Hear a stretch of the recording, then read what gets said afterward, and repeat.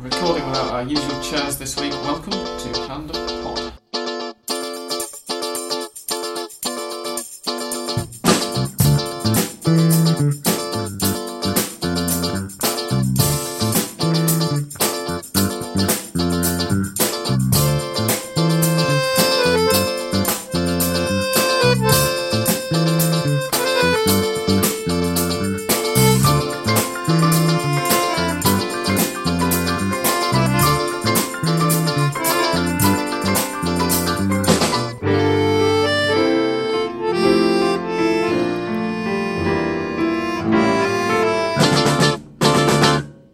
Hand of Pod is sponsored by the Argentina Independent, providing English language news, cultural stuff and current affairs. News and cultural and current affairs, both of them, from Argentina and across Latin America, free of charge at argentinaindependent.com. We thank them very much for the Fernet, which we are drinking during this recording. Welcome everybody. If I seem particularly loud, it's because I've turned up the gain on the microphone too much this week to compensate for the fact that we're all sitting slightly further away from it than usual. My living room is a tip at present because I'm moving out of it in the next couple of days and into a new one, as a result of which we don't have normal chairs to sit on. So Andres, who's with us here, hello, and Gustavo, good evening, are both sitting on the sofa and I'm sitting a little way away on a stool because I'm a good host. We will, as ever, this week be getting stuck into the nitty-gritty of Argentine football. So let's start with the 15 matches that were played last weekend in the Primera División. The results were Friday evening. Saw just one match. It was between Quilmes and San Lorenzo, and it ended in a 2-1 win for San Lorenzo. Saturday brought several others. Those were Nueva Chicago 0, Temperley 2. Sarmiento 0, Argentinos Juniors 0, Belgrano de Córdoba 0, Gimnasia La Plata 1, Independiente 1, Tigre 0, Newell's Old Boys 1, Banfield 1, Union 1, Godoy Cruz 0. And then on Sunday we had San Martín de San Juan 2, Defensa y Justicia 2, Aldo Civi 1, Racing Club 2, River Plate 2, Rosario Central 0, Estudiantes de La Plata 0, Colón de Santa Fe 0, and Vélez Sarsfield 2, Boca Juniors 0. Yes, you heard that last one right. On Monday, possibly an even more surprising result was that Arsenal de Sarandí managed to win a match. It was against Crucero del Norte playing outside Misiones, so perhaps not so surprising. Arsenal 1, Crucero del Norte 0. Huracán 3, Atlético Rafaela 2. That was a very good game. And Lanús 2, Olimpo de Bahía Blanca 0. Gentlemen. Have you mentioned Quilmes 1, San Lorenzo 2? Yes, that was the very first one. That was on Friday. Those results, obviously, the reason that Andres clarifies that is that San Lorenzo, as a result of those matches, are top of the league. They were joint top with Boca before, and obviously that means that having won and seen their rivals lose, they are 3 points clear at the top, although that is qualified, let's say, by the fact that River Plate are 3 points behind them and have a game in hand.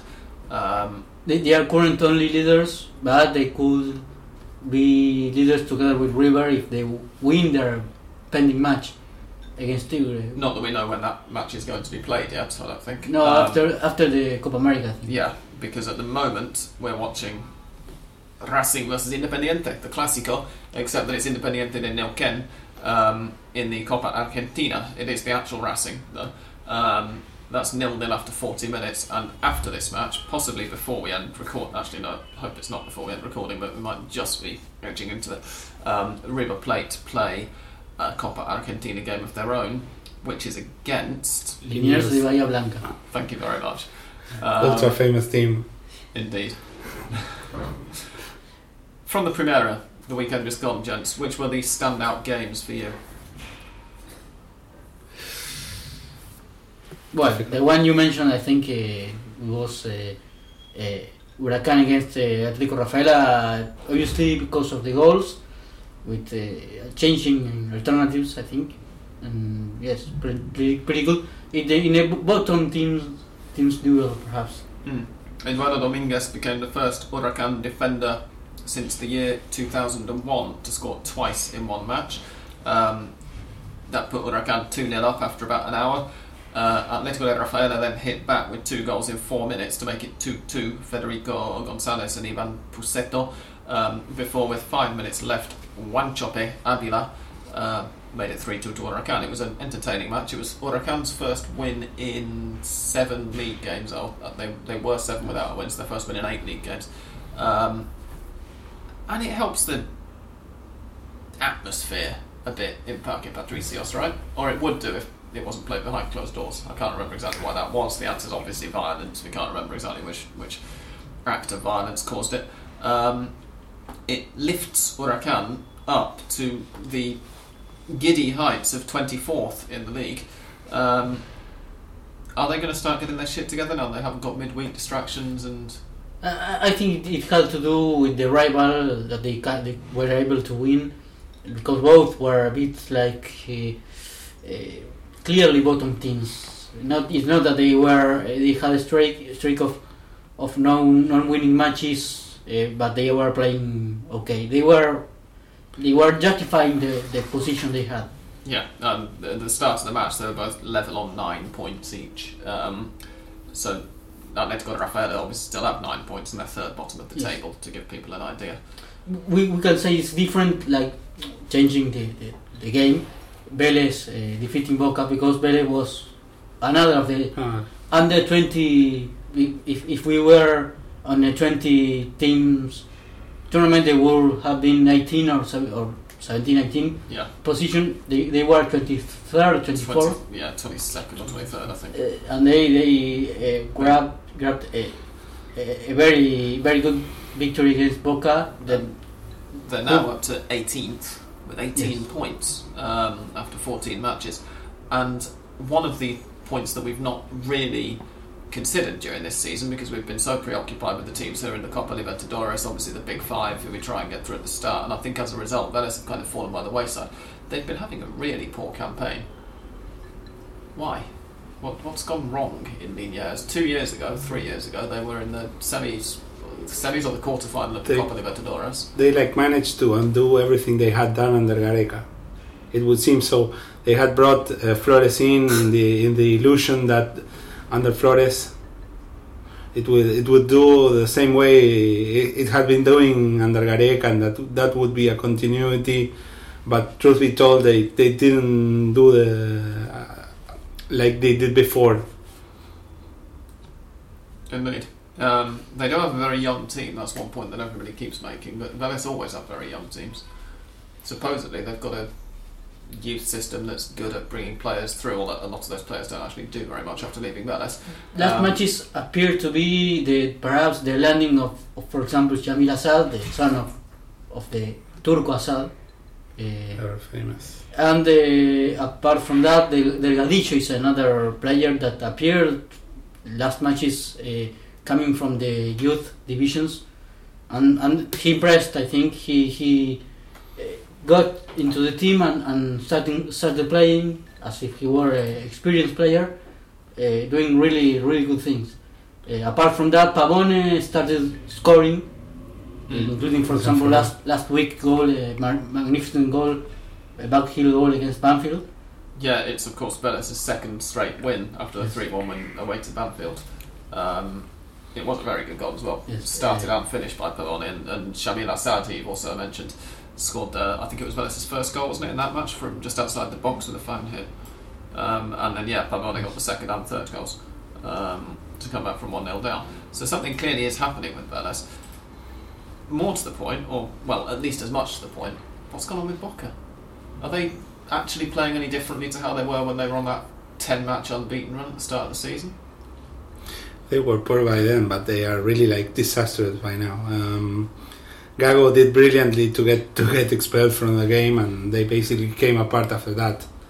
But it wasn't a deserved red card. I think it could have been yellow, but the referee Lustó was, I think, he decided to because of the violence in which he threw himself, but he went to the ball and he didn't throw with the high leg. It was down. Independently of that, Lustó decided to send him off. But kind of like when you watch the Boca players, it would seem like if they had like sequels from the River game, that they're basically defensive about everything, complaining about everything, tackling hard, and like complaining at each game, at each time they do so. It's kind of like they haven't realized that they are back in the Primera División, and that they have to play like they did before, or get it together to like have any sort of chance still at this point. And we talk about Boca in these terms, but they're still level on points with River. Admittedly, one game less, but still third place, 3 points off the lead, which they will be even if River win that game in hand. It will be River and San Lorenzo joint leaders with Boca 3 behind. and as we said, It's not a bad crisis to be having, I guess, as they go. the way they look is worse than the results, because they, as we said last episode, they had lost 2 matches in the whole year, at the half of the year that has gone. One against River at the Copa Libertadores, the other one wasn't finished, and they were 0-0. And against Aldo Civi, the Bombonera match with no fans. And obviously that's now up to 3. And I guess... And now against Vélez. 3 matches in 5 months. Three matches in 5 months, but also, and again, to play devil's advocate, and I've gone from trying to defend them in my last comment to attacking them now. As well as 3 matches in 5 months, it's also 3 defeats in 5 games, isn't it? And they've won with no goals of the last 5 games in all competitions, or rather the last 4.5 games in all competitions, because of what happened in the Libertadores against River. They have not won any. It was 1-0 to River in the first leg of the Libertadores. They drew 1-1 against Independiente in between those 2 legs. Obviously, the match, the second leg of the Libertadores was 0-0 when it got called off, and Boca was showing very little sign of actually overturning the first leg result. They could have done. 45 minutes to go, you never know what might have happened. Followed by 2 straight defeats. So on the one hand, it's 3 defeats in 5 months. On the other hand, it's 3 defeats in the last month as well. And even when they weren't losing, they were playing Olimpo, Tempele, Atlético Rafaela, Colón, Defensa y Justicia, San Martín de San Juan. That is their first 6 league matches in order that I just read out. So it gives you an idea of they've drawn against Nueva Chicago, they've beaten Huracan, well done them, all that kind of stuff. River in the league was the first really tough test that they had. They also had an easy Libertadores group. Everything was perfect until the round of 16, quarterfinal stage of Copa Libertadores against River, because they had perfect. Round of 16, not quarterfinal. They had perfect points in the group stage. This very decent or very good performance in the tournament, in the local tournament, 30-team tournament, and the rotation that Arrobarrena decided to do with not putting the same team in a single match was like good for him, and all the a lot of people say, well, that's because Boca has a lot of players in high level, in good condition, and everyone could be in the starting lineup. Now that is not in favor of him. Everyone is criticizing that because there is not a clear main team. Actually, there has been talk that the Boca board has requested from Arrobarrena that from now on he picks one team and plays with that one team particularly. But also, for example, one thing I noticed before the 3-game stage against River for the Copa Libertadores and the Primera División, they had been loosening up a bit on the gameplay. And now it's I feel like they have thrown the towel in the Primera División, and most or some of the players, having so many players in the roster, they're thinking, some of them at least, what are they going to do now? It's they are not. Yeah, because they had such a big squad, because they brought a bunch of players in with the aim of competing in the league and the Libertadores, and now they're out the Libertadores. For example, Osvaldo missed training today because he said he had personal problems. We're not going to delve like too long into Osvaldo. We know what he's like, but for example, he's a player that he knows that probably at the end of the tournament he's going to be leaving. So he's probably thinking, what am I going to do? If you're going to consider a player like that in that condition, in that mindset, particularly now, and put him as a starting player, you're going to get something who hasn't got his head on what's at hand. Which is illustrated by the fact that Daniel Osvaldo scored in the 7th round match against Estudiantes de La Plata, and that was the last league goal that he scored for Boca. Since then they've played 7 league matches, of which he's featured in most of them, I think, off the top of my head, and he's not scored for them.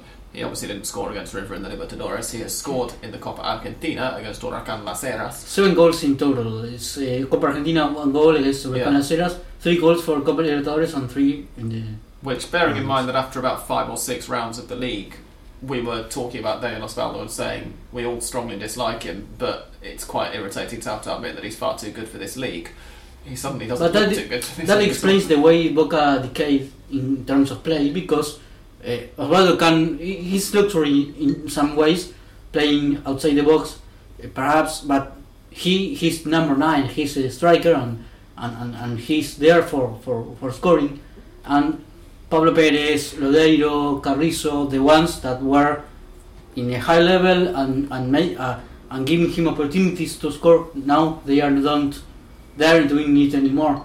Perhaps Pablo Perez didn't play the other day, Carrizo neither, Lodeiro is injured, and that means that the clear scheme Arruabarrena had of some players playing brilliantly or near to perfection, now they aren't, and that is reflected in that poor campaign by Osvaldo, that is a lot of matches without scoring. And as we're talking about Osvaldo, and on today of all days, I feel it would be wrong not to mention the personal problems that he did miss training for, which appear at least to be related to the fact he's just broken up with his girlfriend.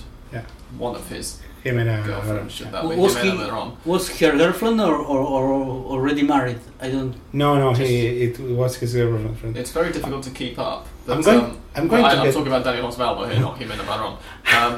But she has claimed that he beat her, right?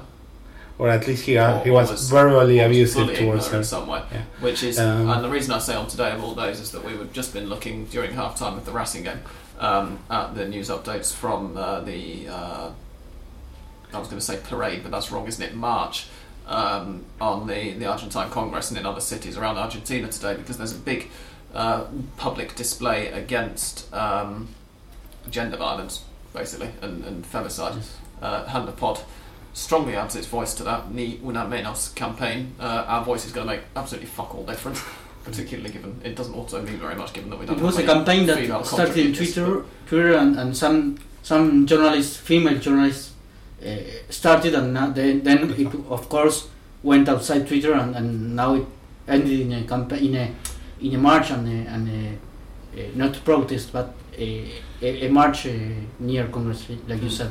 It has nothing at all to do with football, obviously, but it does have to do with but it's funny because Osvaldo, who is the one that matters to us, showed a banner saying Ni Una Menos. Yeah.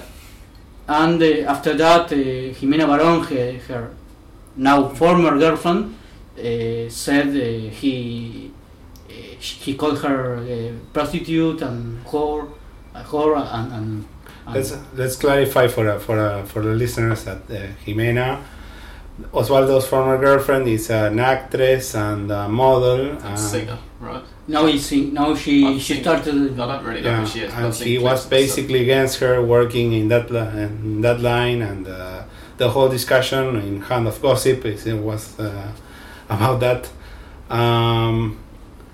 But I'm going to get crucified for this, but it kind of reminds me the story that River had with Cristian Fabiani. In the hindsight, if you look really over it, it kind of looks like that. I was out of Argentina when Fabiani left River. So fill us in. Basically, a player that romances the crowd about his love about the club. Long-term Hand of Pod listeners, by the way, sorry to interrupt. Long-term Hand of Pod listeners who can remember when we first started recording, when Fabiani was playing for All Boys, will remember him as Fat Fab, which is his official Hand of Pod nickname. Cristian Fabiani, previous to his arrival at River, had a very good season at Newell's Old Boys and at I think Palestino in Chile. And basically, when he got to River, he got caught in the spotlight of the media and came apart horribly. To say the least, he's now more prolific on Twitter than he is on the pitch. From what I understand, but he's playing. Is he still playing in Bolivia or somewhere? No, it's Estudiantes de San Luis in Nacional B. But yesterday in the afternoon he was watching a movie, so I guess he's not like really doing so well. He suffered from a tumor, and he had a surgery. After that, I think he will be playing again. I don't know when, but I haven't heard about that. I haven't heard about that. So yes, he had a tumor on his leg. He was operated. Had a surgery, and I don't know whether he will be again sooner or later. But he will. Apparently, it was okay. The operation was successful, and he will be again training again with Estudiantes de San Luis in the Primera B Nacional and trying to play. Well, he was already on the verge of retiring before getting to Estudiantes de San Luis. Yeah. He was going to work on radio, I think something TV, like that, yeah. Something like that. Moving on from Boca, which we were talking about a minute ago and then stopped doing, let's run through the rest of the Big Five over the weekend. Racing got a very decent, I thought, 2-1 away win to Aldosivi. On the one hand, you look at it and you think, well, the champions beating a newly promoted side, so what? But Aldosivi were in very good form. Obviously, they were coming off the back of that 3-0 win in La Bombonera, which, although Boca are not in top form, as we've said, is still a win in La Bombonera for a much, much smaller club. They've been one of the better promoted sides, as we have said, in recent weeks. And I was quite impressed with Racing falling 1-0 down, I think, if I remember rightly, early on. And then coming back. I think they led 2-1 already at half-time. Didn't they? Yes, Did the second goal go in on the stroke of half-time? Let me just double-check that. Half an hour in fact, so not on the stroke of half-time. Oh, and then Aldosivi pulled it back on the stroke of half-time, so Racing went 2-0 up. But just a very decent performance in the second half to shut them down.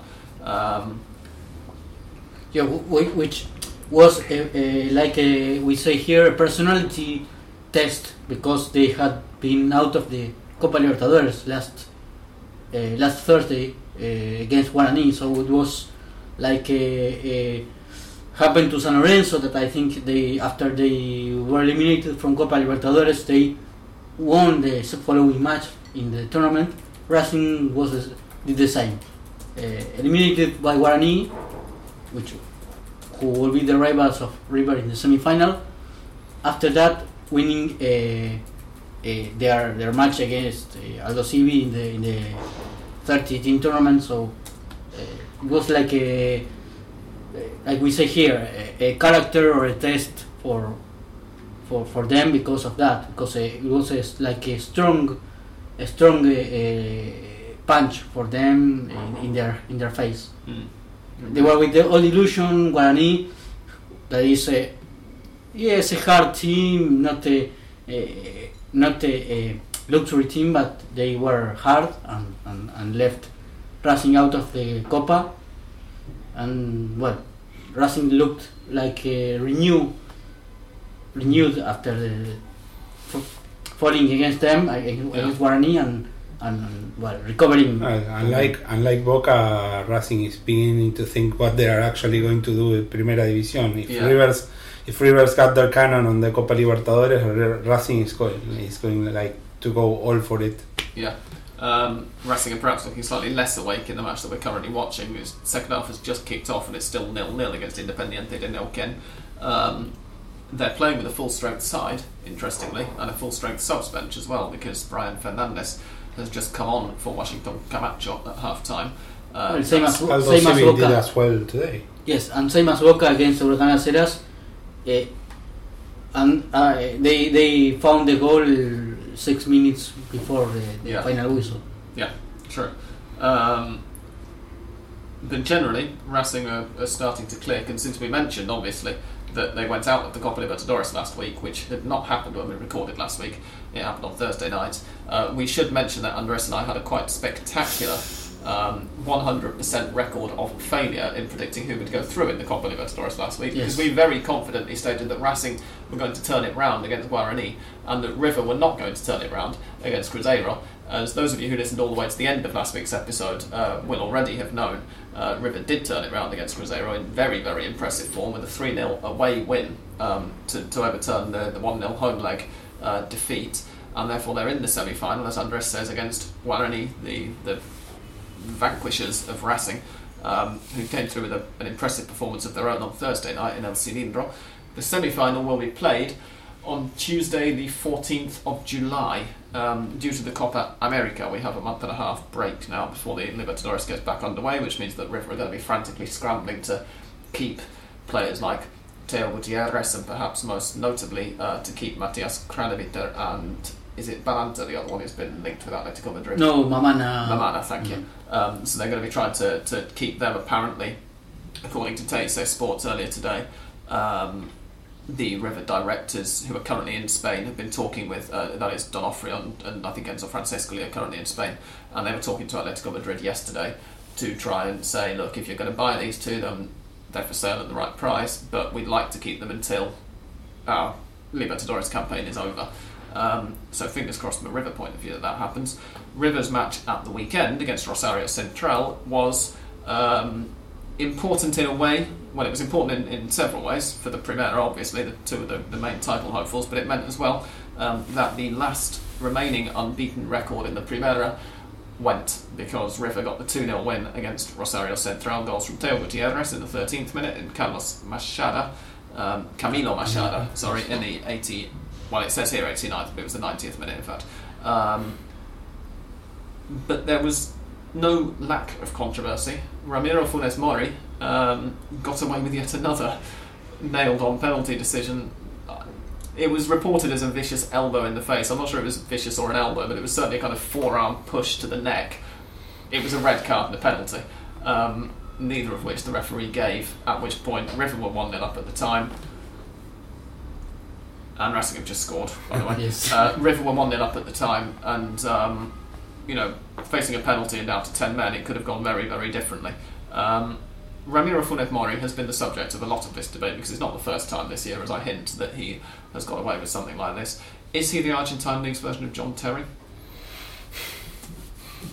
Well, I have had this discussion over Twitter, and I'm sure many will coincide with me that comparing Ramiro to John is like overestimating Ramiro. Actually, I'm not sure he does. To be entirely clear, because I made this joke on Twitter at the time, and a few people misunderstood it as me suggesting that Ramiro Funes Mori was a world-class defender. I don't feel that John Terry is a world-class defender. I feel that John Terry is overrated and has benefited from having more intelligent defenders next to him. That's the first point of comparison with Funes Mori. And the other thing is that John Terry gets away with outrageous penalty decisions on an almost match-by-match basis. What I'm not trying, in case Ramiro Funes Mori's lawyers are listening to this, I'm not trying to suggest that Ramiro Funes Mori is racist, or that he has provided tours to River Plate Stadium on the back of his standing in the club from which he's profited, or any of the other myriad things such as having sex with teammates, girlfriends or wives. I'm not trying to suggest that he's into any of that stuff. I'm talking purely on the pitch. No, the thing with Ramiro is actually, to be more fair with this discussion, is that unlike John Terry, Ramiro does not do this out of malice. He's basically clumsy. He does not. Sometimes you get the feeling like he doesn't realize what he does when you look at him after these kind of fouls, and probably the referees see it the same way. Yes, and the same happened, like, for example, with Pangioni during the summer, and then after it, because he went with some tackles against, for example, Pavón from Boca and Burrito Martinez. And after that, finally he stopped with that attitude, and now no one remembers that. I hope he is under a streak of bad luck, and he's going to stop with this, because of course there will be referees that will see him pushing or knocking or elbowing a rival, and in this case it would have been a penalty. I don't know if it also red card, but it was a clear penalty. And it was definitely a red card. Not, I don't know, but some said it was. Yes, it was a red card and a penalty. Well, I don't know. What I know for sure is that he can't be self-confident or too self-confident, and know that some other referees could see him doing that and give the penalty or send him off. He gets excused because it's basically even though he did this in a fairly clumsy and stupid way. Some defenders in Argentina used to play like that. For example, Schiavi, and he got away with it because it was basically how he used to play. It's not he has playing 80 minutes of good football, taking it away without fouls, and then all of a sudden he elbows someone. He used to elbow, jump over, and foul everyone. So it's this is from a well-established school of South American and particularly Rio Platense defending. And in Argentina, this is the closest thing you're going to get to a history section on this week's Hand and Pod, because we've not prepared one. In Argentina, the reason that this happened, I often take people to matches, and people particularly from England, let's say, where we have, before we start watching Argentine football, we have this idea that everybody in this league, just the forwards all dive, feign contact, and all the rest of it, and that it's very kind of namby-pamby and not particularly manly. People are often surprised when they see it in the flesh that actually there's relatively little diving and really quite a lot of very, very physical contact in this league. And the reason for that goes back to the 1950s, when Argentina, during the 40s and 50s, had one of the best national teams in the world. They couldn't prove it in the 40s because, of course, there was no World Cup, but they won 3 or 4 Copas America out of 4 or 5. There was only one in that sequence that they failed to win. Under the managership of Guillermo Stabile, the top scorer at the 1930 World Cup. And they didn't compete in the World Cup in 1950 or in 1954 because Juan Domingo Perón, the president at the time, was afraid to let them compete outside Argentina in case they did lose, because it would have been very bad propaganda for him. He wasn't bothered about the positive propaganda that could have resulted in them winning the World Cup. He was just scared to get the bad propaganda. In 1958, therefore, after this 2-decade run of success dominating South America, which at the time was, probably the strongest continent football-wise on the planet, with this wonderful football, they travelled to Sweden. I almost got my countries mixed up then, for the 1958 World Cup, and they got their asses handed to them, particularly by Czechoslovakia, where they lost 6-1 in the group stage. It was their heaviest ever defeat. It's still their joint heaviest ever defeat, equal of course with the 2009 under Diego Maradona's managership, 6-1 defeat away in La Paz to Bolivia during the World Cup qualifiers. They came back, and it's been reported that Orestes Marco Baca was the only player who managed to save some dignity for himself in the Argentine squad and all the rest of it. And the AFA responded by saying, we were kicked out of this World Cup. Nothing to do with not being a good enough team, nothing to do with the same group having been together for too long and getting old, nothing to do with a lack of experience at World Cup level because we refused to enter the previous 2 tournaments. It was down to not being physical enough compared with the Europeans. So what we're going to do is, we're going to toughen our players up for future generations. And they handed down an edict to the Argentine refereeing associations saying that basically we want you to let defenders and number 5s, defensive midfielders, just kick opposing forwards. They've got to get used to it before they hit international level. They've got to toughen up. and that edict has never really been repealed. So whilst it's obviously not as bad now as it was with, say, the Estudiantes side of the late 60s, the Racing side, I think it was Racing of the late 60s, who kind of introduced anti-football to the world. I'm possibly doing a disservice to Racing. Actually, it wasn't Racing, was it? It was somebody else. But anyway, it's obviously not as bad now as it, basically Estudiantes and a couple of others. Whilst it's obviously not as bad now as it was then, it remains very much a thing where the Argentine league is just this hit them hard, and referees often will look the other way. I'm not trying to suggest that's why Ramiro Funes Mori got away with forearm smashing a player. No, but that's decades beforehand of precisely, and our that's players. the point. The referees are conditioned, and obviously when a defender from a big club does it, whether it's River or Boca particularly, everybody who supports, if it's River or Boca, everybody who supports Boca or River is going to go, oh, it's conspiracy, he gets away with this every match, blah, blah, blah, which is why we're talking about it now. But on the other hand, the referees have been brought up in this atmosphere of just let them do it. Well, if you remember Basile, one of his famous phrases was that the defenders or the central backs had to be ugly and rude. As ugly as possible, and he basically broke in El Cata Diaz, so yes, yes, that went at that department. But in the case of I don't know whether Basile is not alone in this, and it's not just Argentine football. I don't know whether either of you are familiar with Alex Ferguson's first great centre-back pairing at Manchester United, Gary Pallister and Steve Bruce. Steve Bruce is the current Hull City manager. I recommend you look up a picture of him. He's certainly got ugly and hard as nails all over him. Actually, I'll get you a picture up now so that you can both see. Well, Vinnie Jones, I think he was one of them. Yeah, but Vinnie Jones isn't that ugly. And this, you'll see what I mean when I get Steve Bruce up on the screen. No, this is Steve Bruce. I have heard a bit about British football, and for example, the stories of Nottingham Forest with Clough and Larry Lloyd and Kenny Burns and that sort of players were basically very dour. But sometimes, in contrast of the good players. Sometimes, like you said, when you are in disadvantage physically or in the skills, you used to kick the opponents in order to make more even the difference not so evident.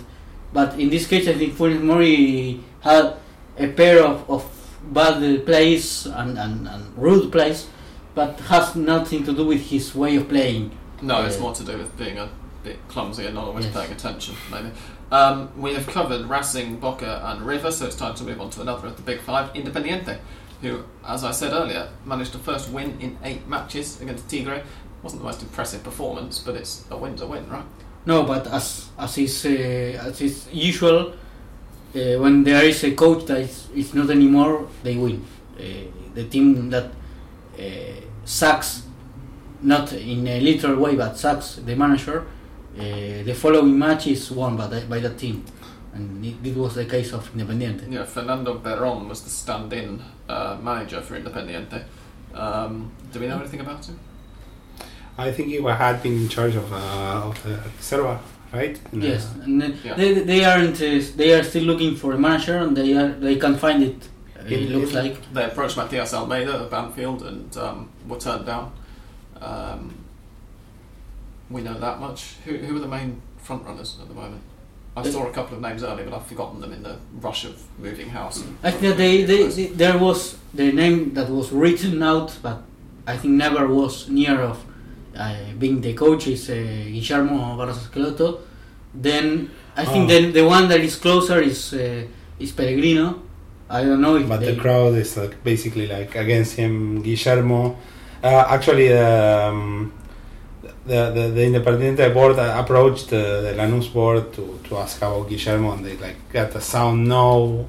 Almeida has had a really good run, and he's really comfortable at Banfield. So he will continue, and even perhaps have his contract renewed. So possible for Barros Esqueloto would be an interesting choice for a club who, aren't the most disciplined on the pitch at present. They've had a few red cards recently, so let's get Guillermo Barros Esqueloto and he'll sort this out. Another one that I think now they are making some meetings with him is Pizzi. But the one who is with no job right now is Mauricio Pellegrino, even though that the supporters don't like him. They have like been hanging flags that said Pellegrino, Pellegrino and that yeah. sort of thing. And I wouldn't dismiss the newly sacked Gallego as well. It's like a never-ending He's been story. sacked. Oh, sorry, you said newly sacked. I thought I heard. He got Yes. sacked this Yeah. week. Yes, he did after Newell's 1-1 draw at home to Banfield, who, funnily enough, were managed by one of the supposed candidates for the Independiente job. Maxi Rodriguez after 24 minutes, Mauricio Cuero after 31, and Maxi got sent off late on. Newell's haven't won in... Anybody want to guess how many matches? No. Let's see whether... Bloody hell, where are they here? I'm trying to get them up now. This would have gone much more smoothly. It looks a lot cooler if I'd just been able to whip the answer straight back at you, wouldn't it? The Maxi Rodriguez sacking expulsion was simply unbelievable. They are 4 matches without a win, and indeed it was. Yeah, Maxi Got the first yellow card because he brought on a baby. No, he got the first yellow card for allowing one of his teammates, sorry. because he was Yeah, the team that's right. captain, to bring a baby onto the pitch, which was even bloody worse, if anything. And do you Lucas know- Bernardi has been mentioned as a Yes. future Newell's manager, perhaps. He's obviously just retired a few months ago from playing, so it would be an interesting choice. And talking about suspensions, do you know how many matches will be unable to play Fabián Cubero of Vélez? Go on. 6 matches. What? Because of the sent off and the suspension because of the yellow cards. Mm. Now he has been playing because of the famous 225 article because of Other players being Players off being the on under the- 20 under World 20, Cup, isn't it? and he will be out for 6 matches. Wow. For a player who'd never had a red card until 3 weeks ago, to have got 2 in consecutive matches and then pick up a 6-match suspension as a result is pretty impressive work, really, isn't it? Yes. Well, if Nicole wanted a vacation now, he will probably be able to take it. Well, yeah, I mean, if he's suspended for the next match, you may as well go, because obviously we have the break for the Copa America coming up after this weekend. To cover the final one of the Big Five, San Lorenzo, the league leaders, as we mentioned earlier, with the 2-1 win over Quilmes. They're now 4 games without defeat and playing pretty well. We said earlier on in the year that Edgardo Bausa was getting some criticism for being too defensive, but they've only had, let's see, 3 1-0 wins. Another goal. Another Brian Fernandez. 3 1-0 wins, a couple of defeats, but in most of their wins have been 3 or 2 or even 4 on one occasion goals scored, and they look like they're clicking and doing well. And suddenly, all of the criticism of Barca has vanished again. And they have some sort of luck because of the second goal was just hilarious, the way it has been with the. I think Benitez is the goalkeeper of Quilmes. The ball I think bounced in the post and then in his back and was into the net. So that was the second goal for San Lorenzo, and at that moment the match was 1-1, and that incredible own goal was, I think, some sort of luck for San Lorenzo, Which the commentators continued to give as a Calderruccio goal. Even after they'd seen the replay, they went, "Oh, could have been an own goal, but let's give it to Calderruccio." It's the definition of an own goal. The ball was travelling away from the goal when it hit the goalkeeper. Yes. Infuriates me. If you're going to commentate, then get it right. But yeah, decent win. Went to a Quilmes side who gave it a good go, especially in the first half. The second half, San Lorenzo just clearly improved, but Quilmes ended the first half. And I think that in the following matches, or at least the following, because there will be the break of Copa America, if Quilmes doesn't get a really good result, I think that will be the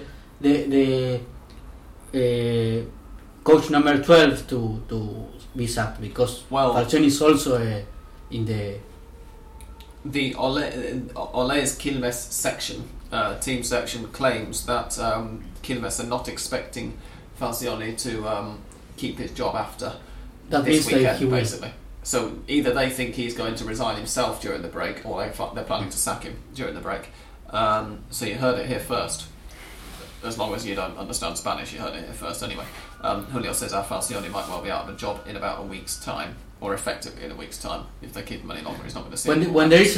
When a board member of a club says that the coach is safe in his job, that means they will sack him. Probably. that. And when they say he's not safe at his job, it's even more certain. Other notable results over the weekend, then to mop up the non-Big Five games. Temperley got a decent 2-0 win away to Nueva Chicago, not especially notable, but well done Temperley. Sarmiento versus Argentinos was probably the worst match of the weekend, 0-0, and about 2 shots on target per side, I think, if I remember that one correctly. Others. Estudiantes Colón was the only other goalless game. Did either of you see that? Because I missed it. Or rather, I didn't miss it. It was on at the same time as River Central, so I wasn't paying too much attention because I had to cook dinner during the second half. River Central was clearly Barovero plus 10, because it was just... they were the typical saves from him, but they were several saves. Ooh, and talking of goalkeepers who do a good job for their team, we said at the beginning of the season that Gimnasia were going to miss Fernando Monetti, who just moved to Lanús, because he was one of the best goalkeepers in Argentina. At the beginning of the season, that proved to be correct. They were missing Fernando Monetti, they were leaking goals a lot, it was costing them lots of points. And on Saturday, Nicolas Navarro really stepped up. He's been impressive in the last couple of matches before that. He came out with 3 superb saves against Belgrano after Jorge Rojas had finished off a very nice little move from Gimnasia to give them a 1-0 lead away in Cordoba. It's not easy to win against Belgrano, much less so in Cordoba. And Navarro thereafter stepped up and just gave an immense goalkeeping performance, I thought. There was an overhead kick at one point that he saved from almost point-blank range. There was a header and a couple of other things. Superb. So well done Navarro. Looks like Gimnasia, and well done Gimnasia as well, and Pedro Troglio for sticking with him.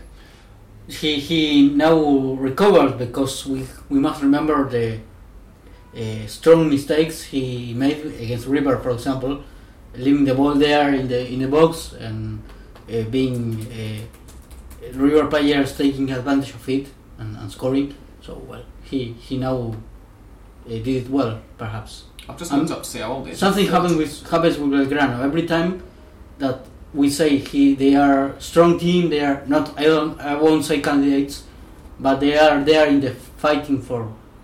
How old is he? He's like 20. He's 30 years old. 30 years old. Which makes me feel very old, because that means that I was remembering him from when he was at Argentinos, which I was thinking of as just a few years ago. And in fact, he was at Argentinos 2010, 2011 when I came here, when I moved here, I should say, and was at River the season before that. But his first spell at Argentinos, which is what I actually remembered him from, was 2006 to 2008. That's nearly 10 years ago, which tells me that I've been following Argentine football for far too long for somebody who's not Argentine.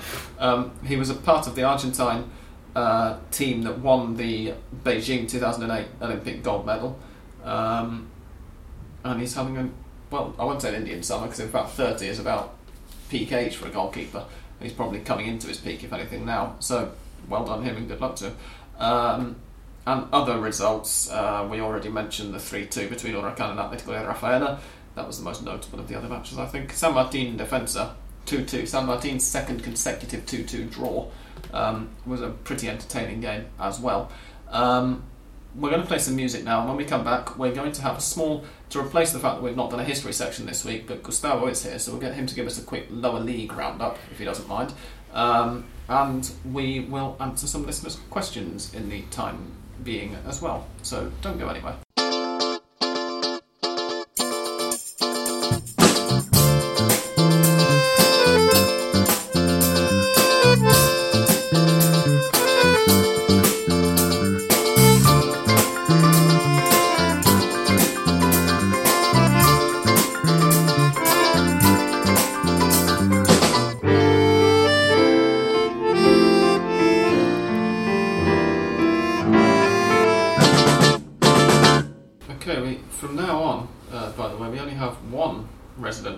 Expert on the official panel. It pains me to say that Santiago Muñagorria, the other lower league fan in the Hand of Pod team, is no longer part of the Hand of Pod team. We had a massive argument. He said some deeply racist things, and I forced it. No, that's not true at all. Santi has moved to Australia with his wife Coral, his lovely wife Coral, I should say. We know her well. So we wish him, if he's listening to this, all the best, and Corral as well. Goodbye, Santi. We will miss you. Well, he changed football by Australian football.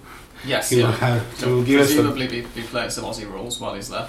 And we hope at some point that he's going to be coming back to visit his family at some point in the next year or so. We'll be able to get him on for a guest spot. But that leaves Gustavo as the only person who has a clue what's going on below the Primera in Hand of Pod. That's not quite true, of course, because English Down pays some attention to it. But he's never around anymore. So Gustavo, take us through the lower leagues, if you will.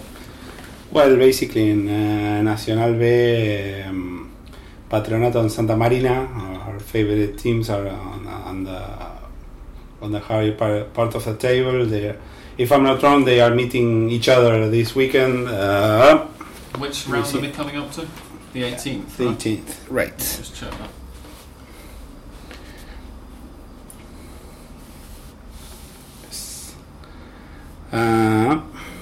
And you have like the Douglas Haig against Santa Marina. exactly. Sorry, it wasn't Patronato versus Where versus Santa Marina. Is actually the Buenos Aires derby between Pergamino and Tandil, which are basically not very far away from each other. When you say Buenos Aires, just to clarify, we mean province. Teams in the Buenos Aires province that are actually outside of the Capital Federal and Quite somewhere Conurbano. outside Greater Buenos Aires as well. In the Greater Buenos Aires.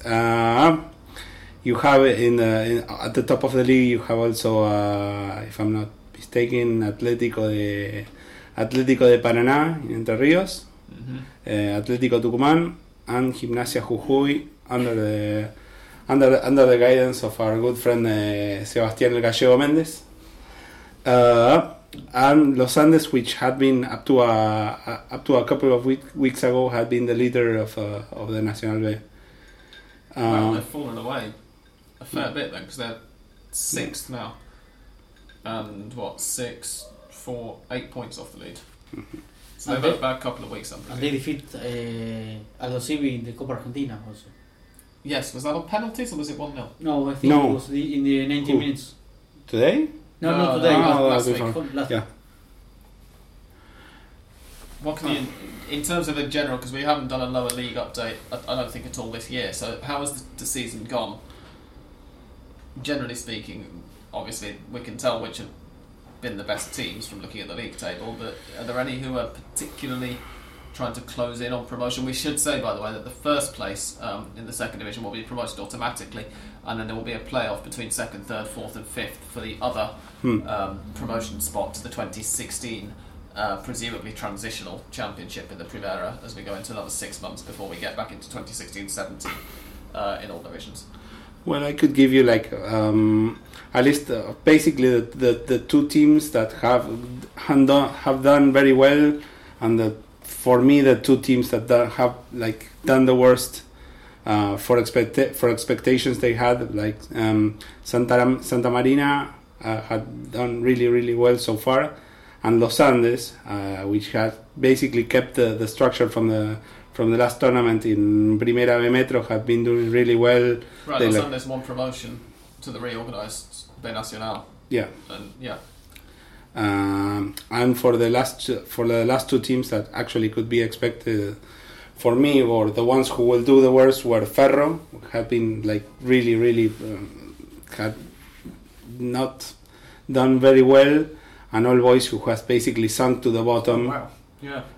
Sharing the bottom with Sportivo Belgrano. with Sportivo Belgrano. Now at All Boys, Pepe Romero, I don't know if you remember him, the manager that brought All Boys back to Primera División, has returned, but he has like stated that he hasn't like got a really And legendary player of All Boys also. Legendary player also of All Boys. Also.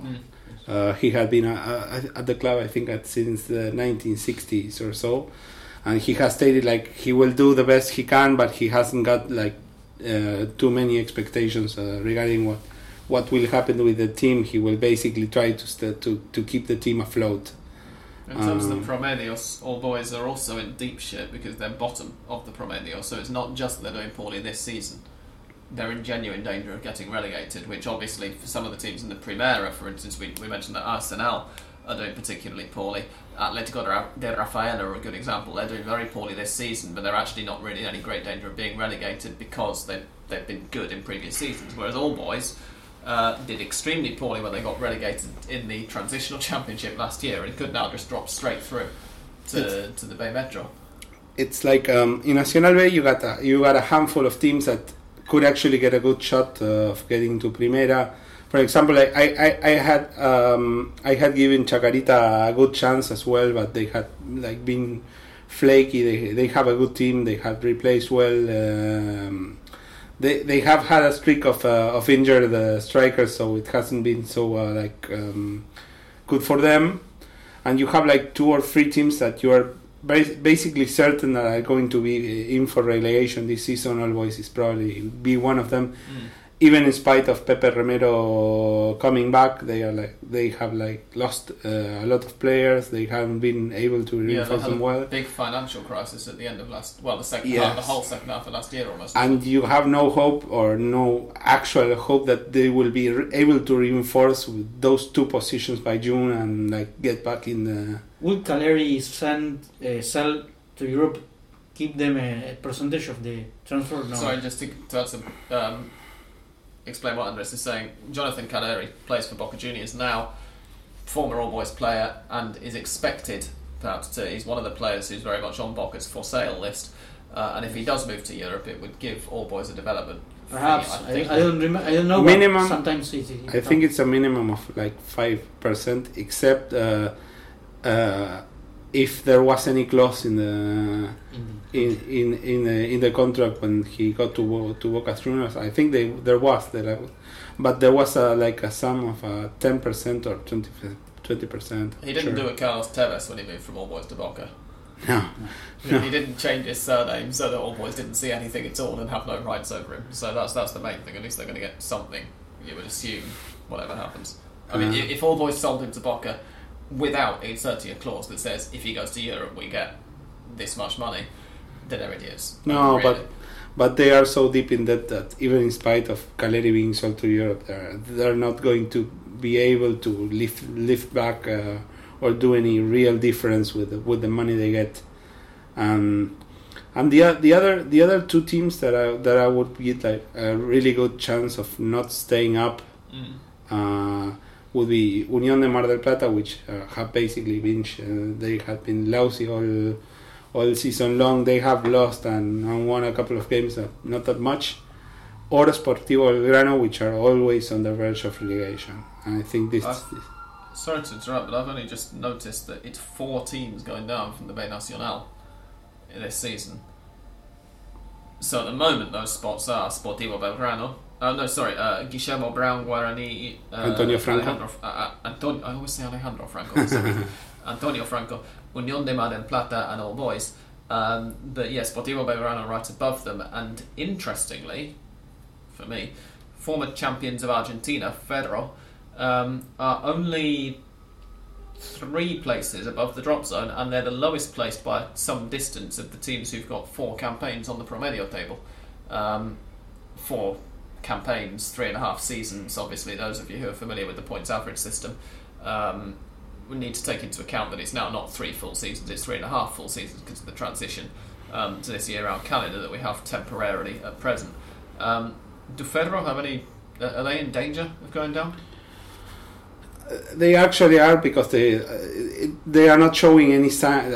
It's still a long way to December. Okay, so we're not done by now, but it's you have to consider with these teams what actual chance they have of coming back. For example, Ferro won their first game in 4 or 5 this weekend against Unión de Mar del Plata, which is one of the ones in the bottom by 2-0.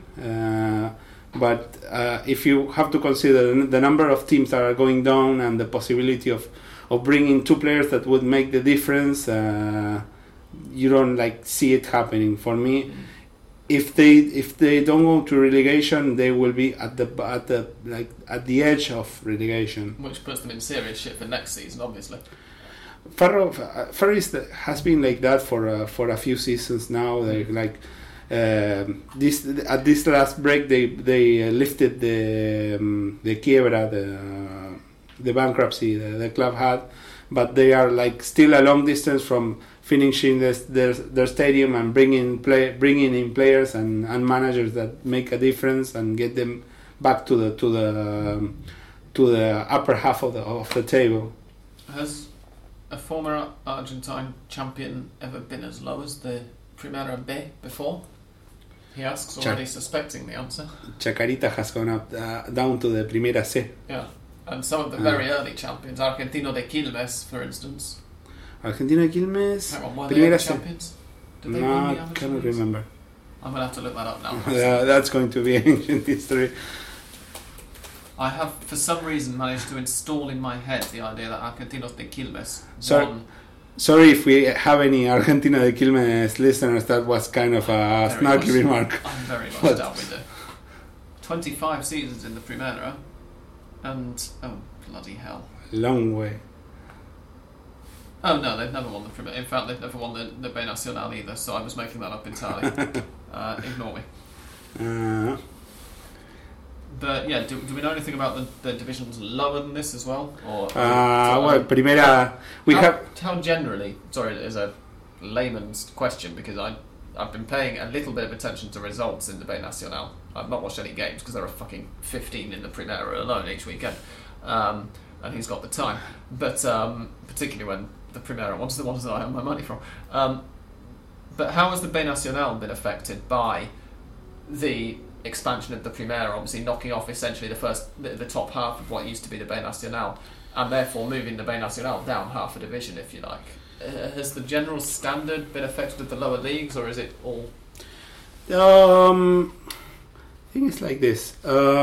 It has switched in a strange way as we had prevented before we started this tournament. In a way that some teams, the teams that were coming from Argentino A, some of them reinforced, but overall you have like really no idea how they would fare, and you need 2 or 3 seasons to see actually how we'll end up. It's like, for example, if you see the games, if you see the games on TV and you usually watch them, it's not the same level of expectations you had before on Nacional B. Mm-hmm. You had like really good, really well established teams. Some coming from Primera División, some coming from Primera B Metropolitana with some Primera history. You say Los Andes, Chacarita, Platense, even Atlanta. You had teams that had titles, and now you have like these complete unknowns coming from Argentino A, which some of them are like really strong teams in the interior, but have no history with titles and Primera División. Which we kind of hinted at early on in the first weeks of the year when you came on. I remember you recording at least 2 episodes in this flat before, which means you've been on before in 2015, Gustavo. And we mentioned that the 30-team Primera came about because Julio Rondona, God bless his soul, wanted to federalise the Argentine First Division and open it up to more of the rest of the country. In fact, the Argentine First Division at the moment is just as dominated in terms of the proportion by clubs from Greater Buenos Aires as it ever has been. But what it has federalised, this restructuring of the Primera, by opening up the B Nacional to 10 more teams who would normally be lower down the pyramid, it's managed to federalise the B Nacional far more. So the B Nacional currently looks like what Grondona would have wanted the Primera to look like in terms of the spread of provinces who've got sides in it.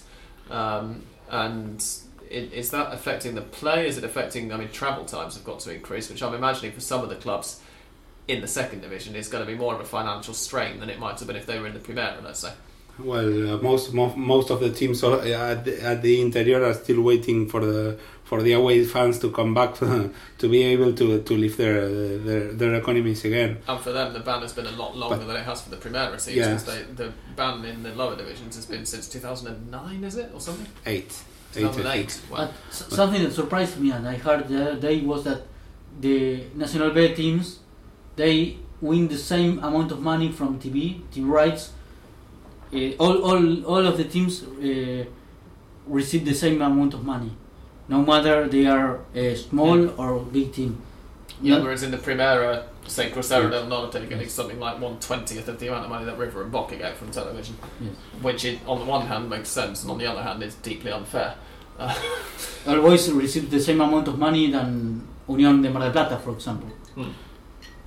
The difference Moving is... on to... Sorry, I'll make a short, brief comment because I'm not sure I hadn't answered. You're seeing good games in the Nacional B, but you are not really sure that the Nacional B is holding up to the standard it usually had.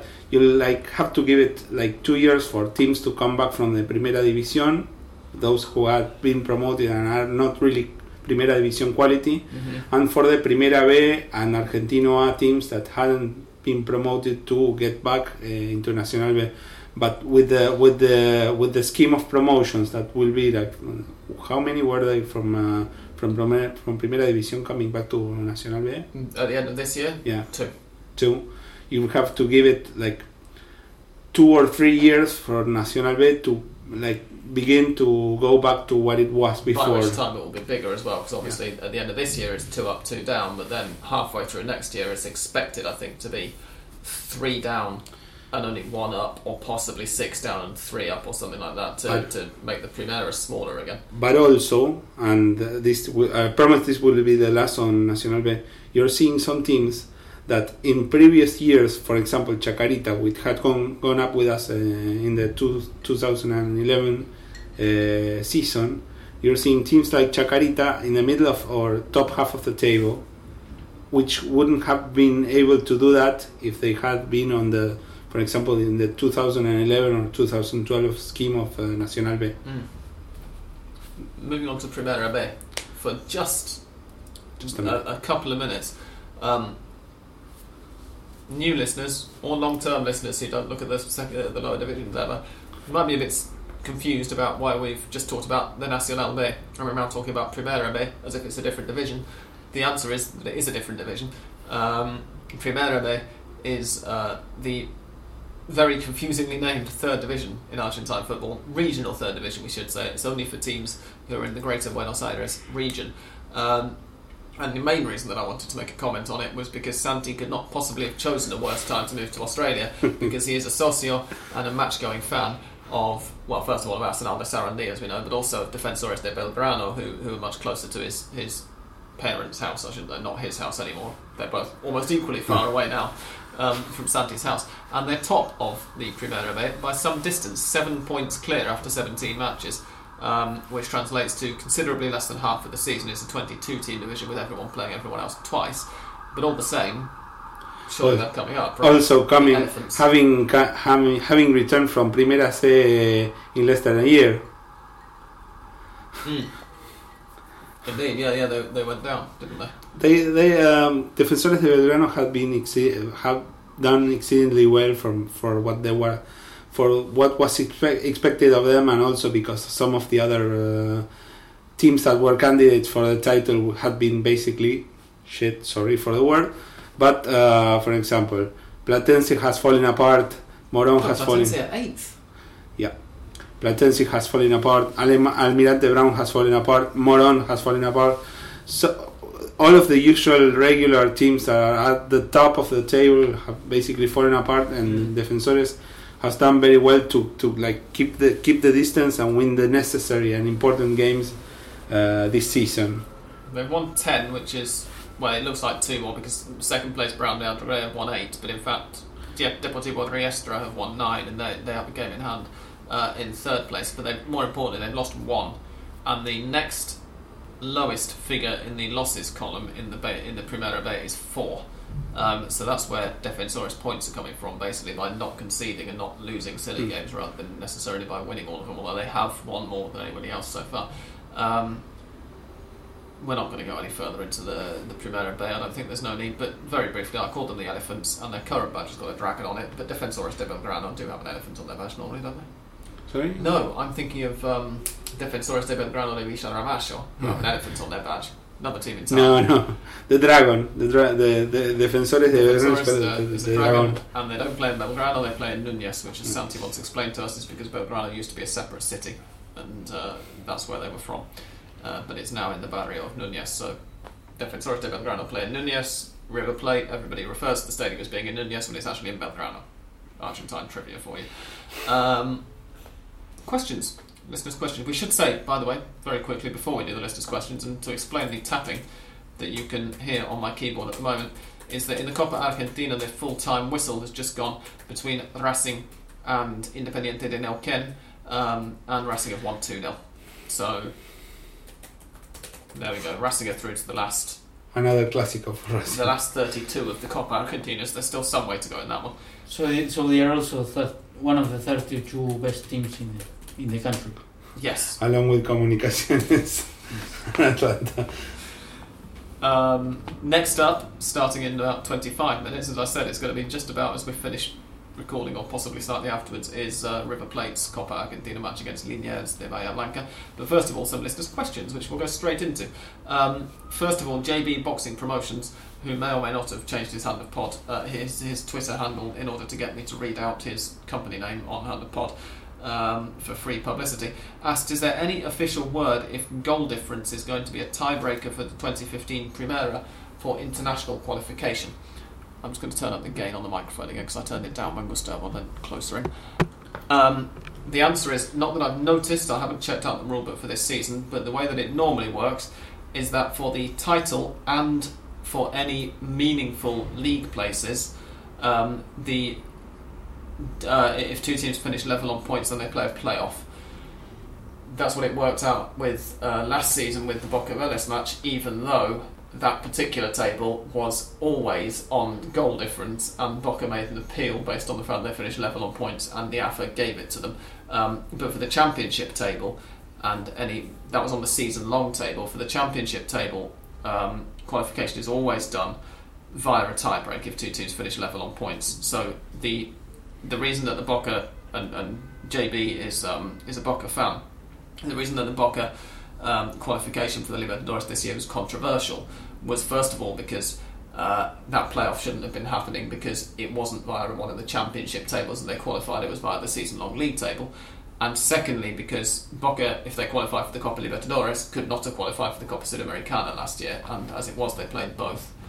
The tiebreak should have been, if the tiebreak should have happened, which it shouldn't, but if it did, then it had to happen within 3 days of the end of no, I think it is 3 days after the end of the season, isn't it? Rather than within 3 days. But basically for this season, there's no I've not heard any official announcement, but I very strongly suspect that the rules will not have changed, which means that if they're going to put international qualification, for this year, completely forgot about this. The answer to the question is going to be no, there's no official word, but little will have changed. But in fact, it's not being done by the league, because Libertadores qualification at the end of this year goes to the champions of 2015, and then I think second place goes into the Libertadores, and then they have playoffs from 3rd down to something like 9th or 10th for Copa Libertadores spots. They're going to have playoffs, and from 9th or 10th, it might be down to 8th, and then from 9th down to 16th or something like this, they have playoffs for Copa Sudamericana 2016. So the answer is no and yes at the same time, basically. We will get into the playoffs closer to the time, because at the moment nobody really understands how they work anyway.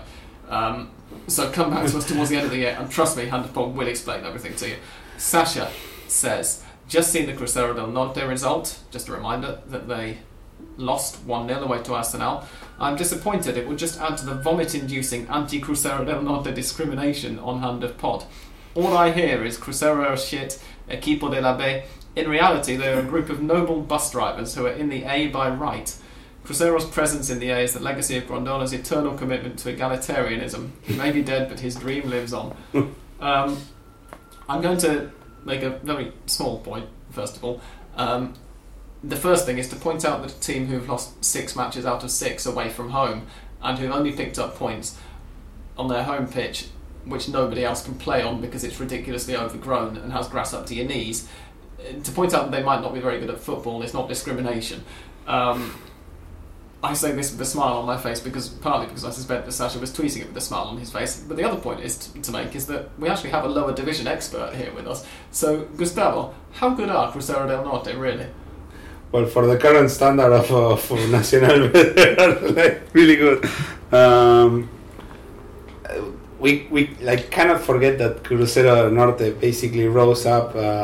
We can discuss the origin of where it came from and the finances and who the owner. They were founded in 2007 or so. They're about 8 years old now, right?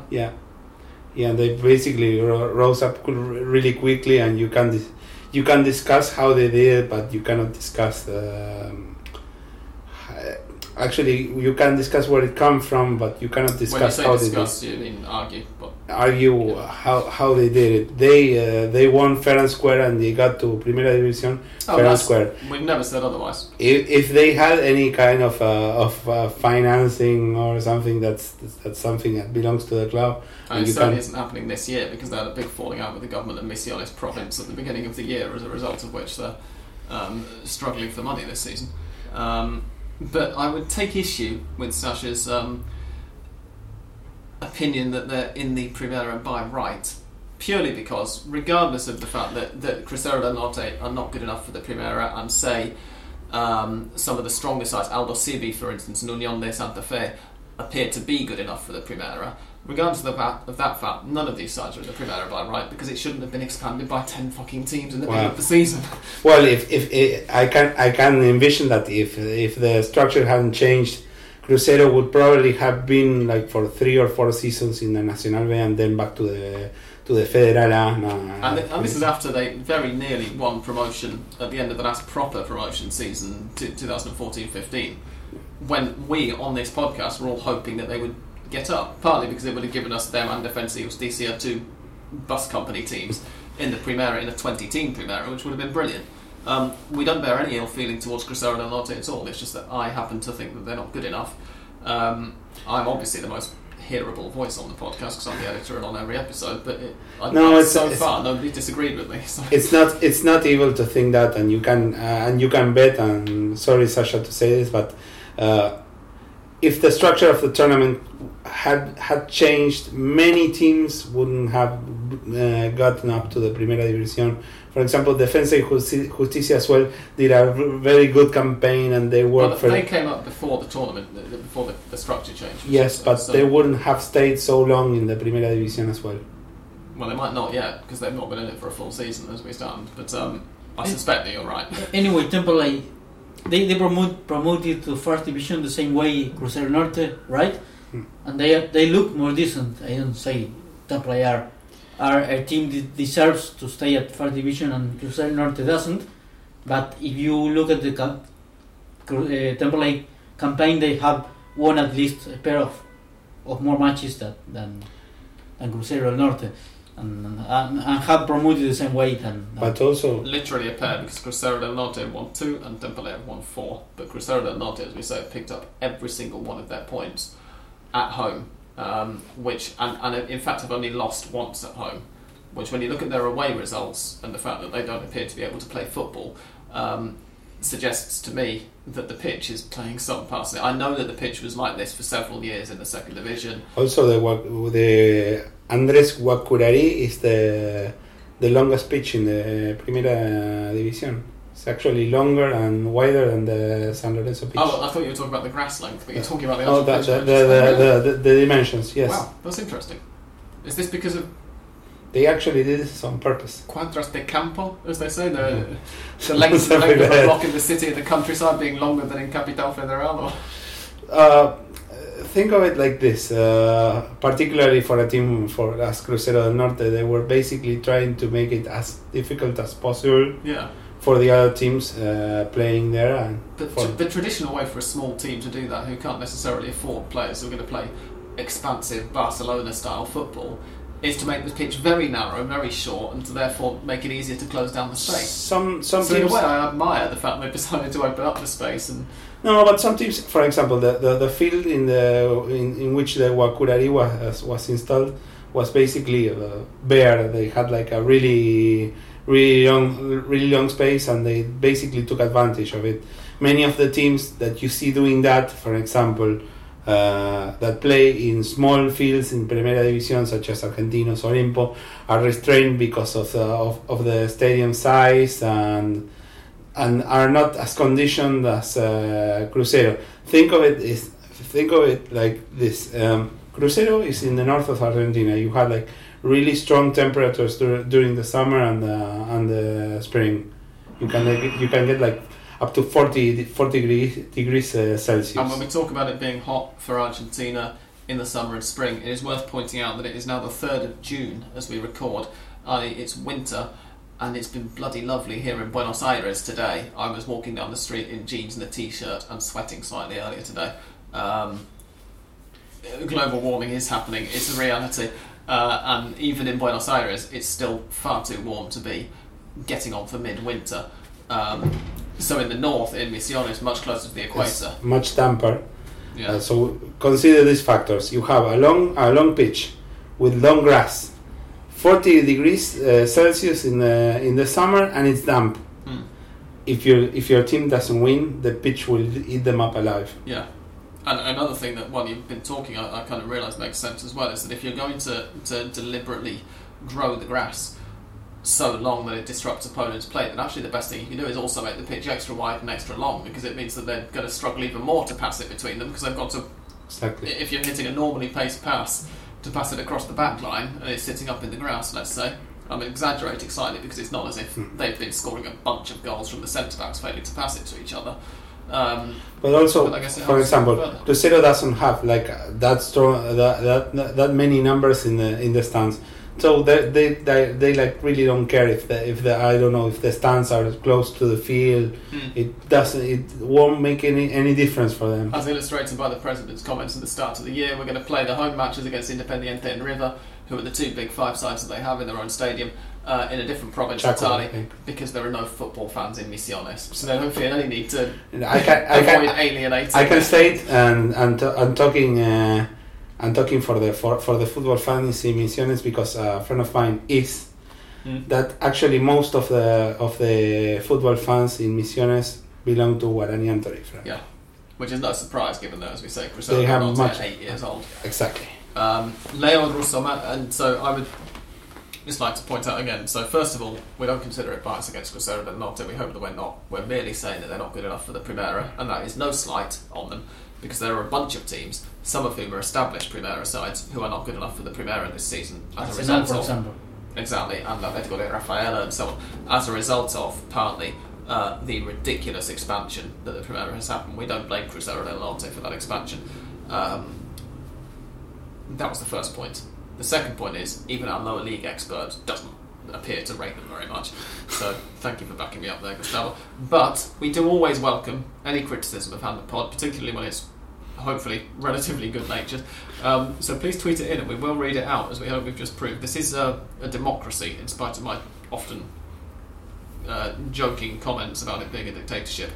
Leo Rossomano asks, how on earth does Lady Gaga, he's nicking the NFL Para Todos nickname there, start for Argentina? Is there nobody better? His form for Boca has been atrocious.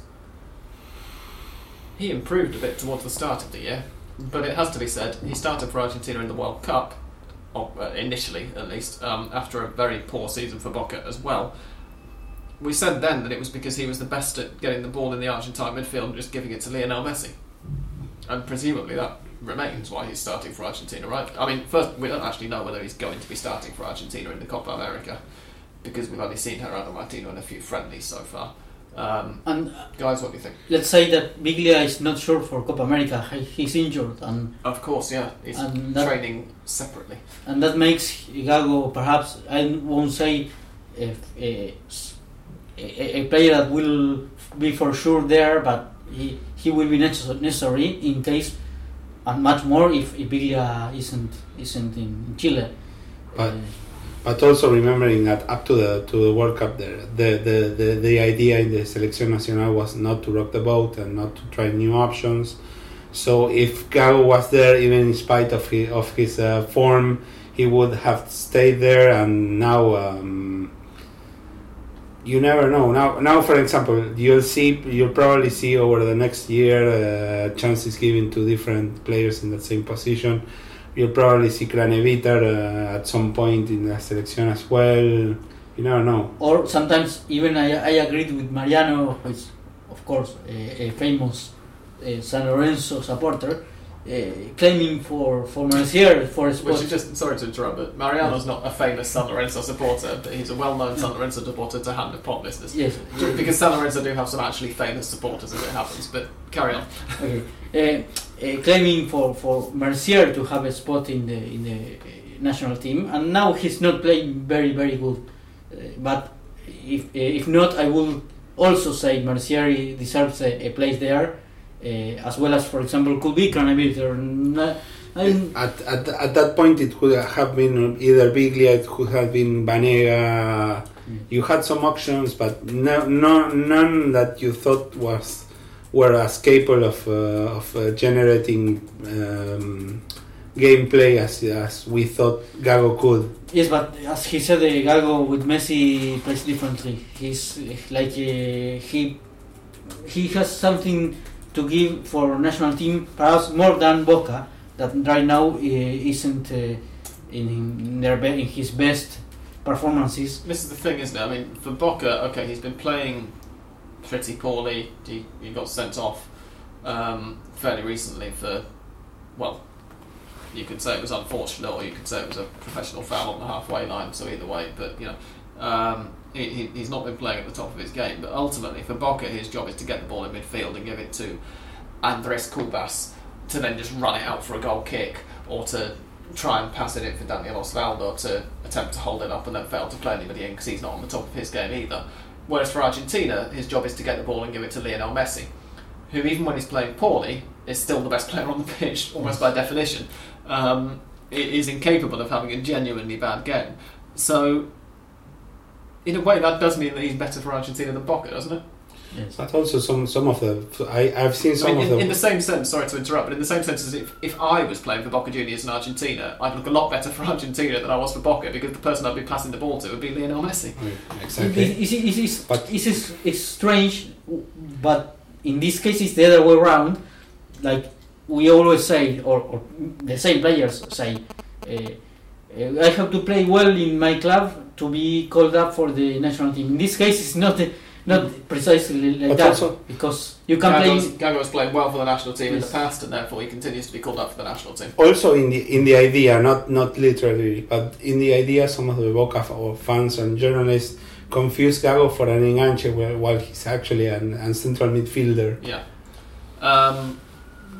Mike O asks, is Umberto Grondona Jr. likely to be shit-canned with the under-20s poor showing so far at the under-20 World Cup? Back home, I'm going to say no, because the under-20s 2 matches so far at the under-20 World Cup have kicked off at 1 o'clock and 4 o'clock in the morning Argentine time, because the under-20 World Cup, of course, is being played in New Zealand. I've not seen either of them. One of them because I had to get the 1 o'clock kickoff I could have watched. It was on TSA Sports, as I found out about half an hour into it. I thought it was just on DirecTV, which I currently don't have, but will have next week.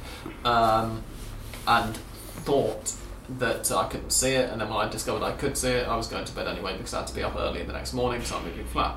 The match the other night kicked off at 4 a.m, and even I am not going to stay up for that. At least not now. I'm living with my girlfriend and I have to go to bed at to go to bed at a sensible time. Those matches are repeated. And that, then. in a way, oh no, sure they're repeated, but I've never been. And again, we're talking me personally here. I've never been able to watch repeated football, even if I haven't seen the match the first time. But I think in a way the kick-off times have saved it, because as you say, they're repeated, and by the time people who do watch it are watching it, they already know the score. There's not quite the same emotion going into it. But in the first game, I managed to see some of it, and he was basically saved by Correa's performance on the first game. Now the second game has really been like poor, but the second game, sorry, what was it? 4-0 to Ghana, or no, 3-2. 3-2. I knew that there'd been a lot of goals in it, but I didn't actually see the score. Also, if you like think it over, it's not like our perception of Umbertito is going to change. Well, in a way, I kind of wish that Mariano was on this week, because Mariano has defended Umberto Grondona on Twitter to me, saying that he's not as bad as people make him out to be. He's not a genius, but he's not that bad either. Did you see how they qualified for the Under-20 World Cup, winning the Sudamericano? And the point I made to him was, I mean, largely the forwards were bailing him out there. And that appears to be what happened in the very first match, from what I red, at least afterwards, which was a 2-1 win. No, it wasn't. It was a 2-2 draw. 2-2 draw with 2 goals by Correa, I think. Yeah, I mean, obviously it's still the group stage. They could still scrape through. You never know. But ultimately, Argentina at under 20 level have a very proud tradition. They've won the World Youth Cup more times than any other nation. Yeah, but At over the time, last few Nigeria. years, we have not done well. With Sergio Batista and Alberto Rondon as managers, so it's not surprising you've not done well. And this is part of the reason, of course, that Gerardo Martino wants to take over the youth side after this World Cup, and hopefully he's allowed to. But is he likely to be shit canned? No, but he's likely to find it rather harder to keep his job with Martino pressuring to take over the squad, I would say. And Sasha has another question: is Nestor Gorosito getting the best out of Cabral, a talented player, but would surely do better in a more position-oriented team? If any of you are thinking, hang on a second, Jonathan Cabral plays for Racing, he's a centre-back, and they're not managed by Nestor Gorosito. Nestor Gorosito is the manager of Argentinos Juniors, and he's talking about Luciano Cabral, who is a young number 10. I would agree, to be honest. No, me neither. He's shown flashes. No, I'm saying I would agree. I think he's Yeah. shown flashes of quality, but I'd like to see him in a side which has a little bit more on the ball, and therefore he gets a bit more time on it. Because with Argentinos, they're a club I like. They're a club who've played attractive attacking football in the past, but currently it's very much going to dig it in and snatch the results at home more than anything, I think. I think so. I think it's like that. Until you see him in another club with another manager, you'll never know. Gorosito has done well to get results in Argentina, but Atención, Mauricio Pellegrino has just been announced as the new manager of Independiente, according to Twitter. What do we think of that, gents? Sorry to interrupt your answer, Gustavo. I think it was the most natural candidate because he was, as I said, with no teams right now as a coach. Like, for example, Almeida, I don't know, Pizzi, I think he wasn't also with another team. So Almeida wasn't, was with at Banfield, Guillermo at Lanús. So it was, I think, the most, the closer coach to be there. Gustavo, what do you think? Because when I read it out just then, you gave a sigh and are now looking deeply underwhelmed by the news. I'm not in a way, it's very nicely circular because Gabriel Milito was supposed to be the next Independiente manager and has gone to Estudiantes, and the man he replaced at Estudiantes has now gone to Independiente. So doesn't that just tie it up nicely in a nice bow? Yeah, Milito was supposed to be the Independiente manager. I'm not seeing it as optimistically as you do. Anyway, Milito could have the taste of Independiente supporters, but Pellegrino doesn't have the Estudiantes like play added stick to him because he was only the coach of Estudiantes only 1 year and a half, more or less. Yeah, and had a squad that was in the process of being rebuilt and all the rest of it.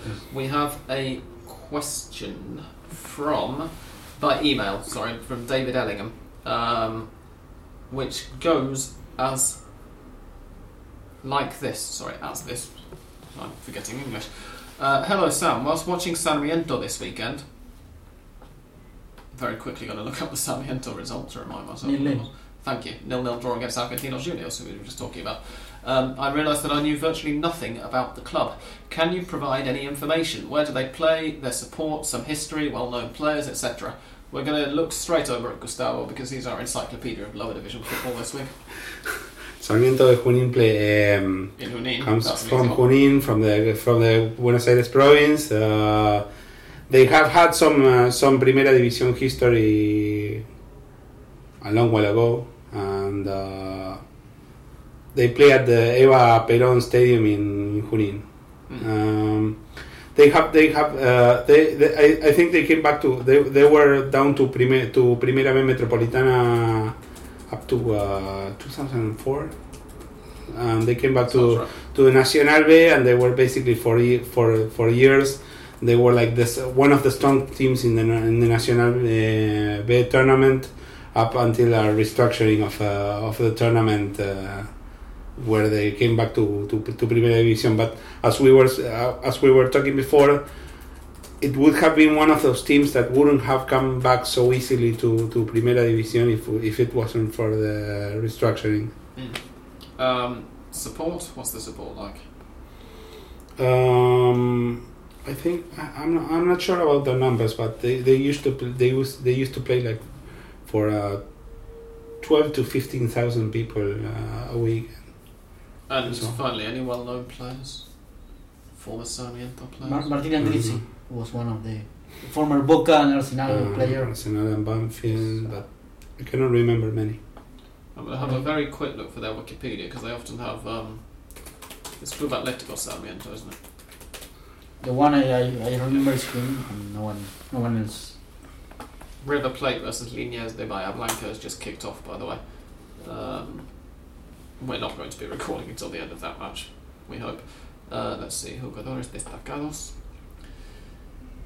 Elmo Bobbio. We're going home. Ernesto Coco Pelli, the highest scorer in the club, 128 goals in 298 matches between 1952 and 62. Ebert Perez. Daniel Passarella, how the bloody hell can we forget him? Yeah, we've heard of him before. Juan Gilberto Funes, also a well-known name for River Plate, like Passarella. Ricardo Gareca, the former Vélez Sarsfield player and manager. Shamil Garnier. Yeah, he was in... I'm not sure he really counts. He was not for the club in 2012. Shamil Garnier was, I think, was in Atlético Rafaela. I cannot remember. And Pinino Mas, Oscar Mas. and Ezequiel Cerruti, who is currently with Estudiantes. Yes. So there are some of them anyway. Others from other historic players on the Wikipedia page. I'm just looking at the ones who've got their names in blue because it means they've got actual Wikipedia. Oh, Oscar Mas, as Pinino Mas. Gustavo just mentioned, probably the most famous. David also says that, as we mentioned on last week's show, Christian Gomez' death last weekend from a sudden cardiac arrest caused the suspension of Tigre versus River and several matches in the lower divisions out of mourning, basically. And there's been a recent BBC 5 Live radio show on it, which is available on the 5 Live webpage as a podcast.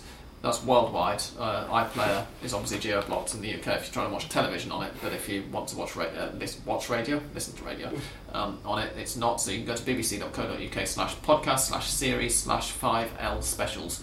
Thank you very much for that recommendation, David. To be clear, that's not a podcast on Christian Gomez or on his death particularly.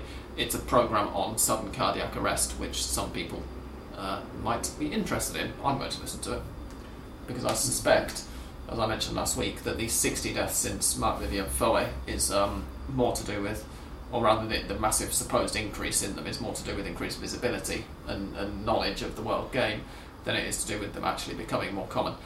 So thanks for that, David. And now, we've been recording for far longer than we were expecting to, so it's time to get on with Mystic Sam. The next music that you hear is his theme tune, so don't go away.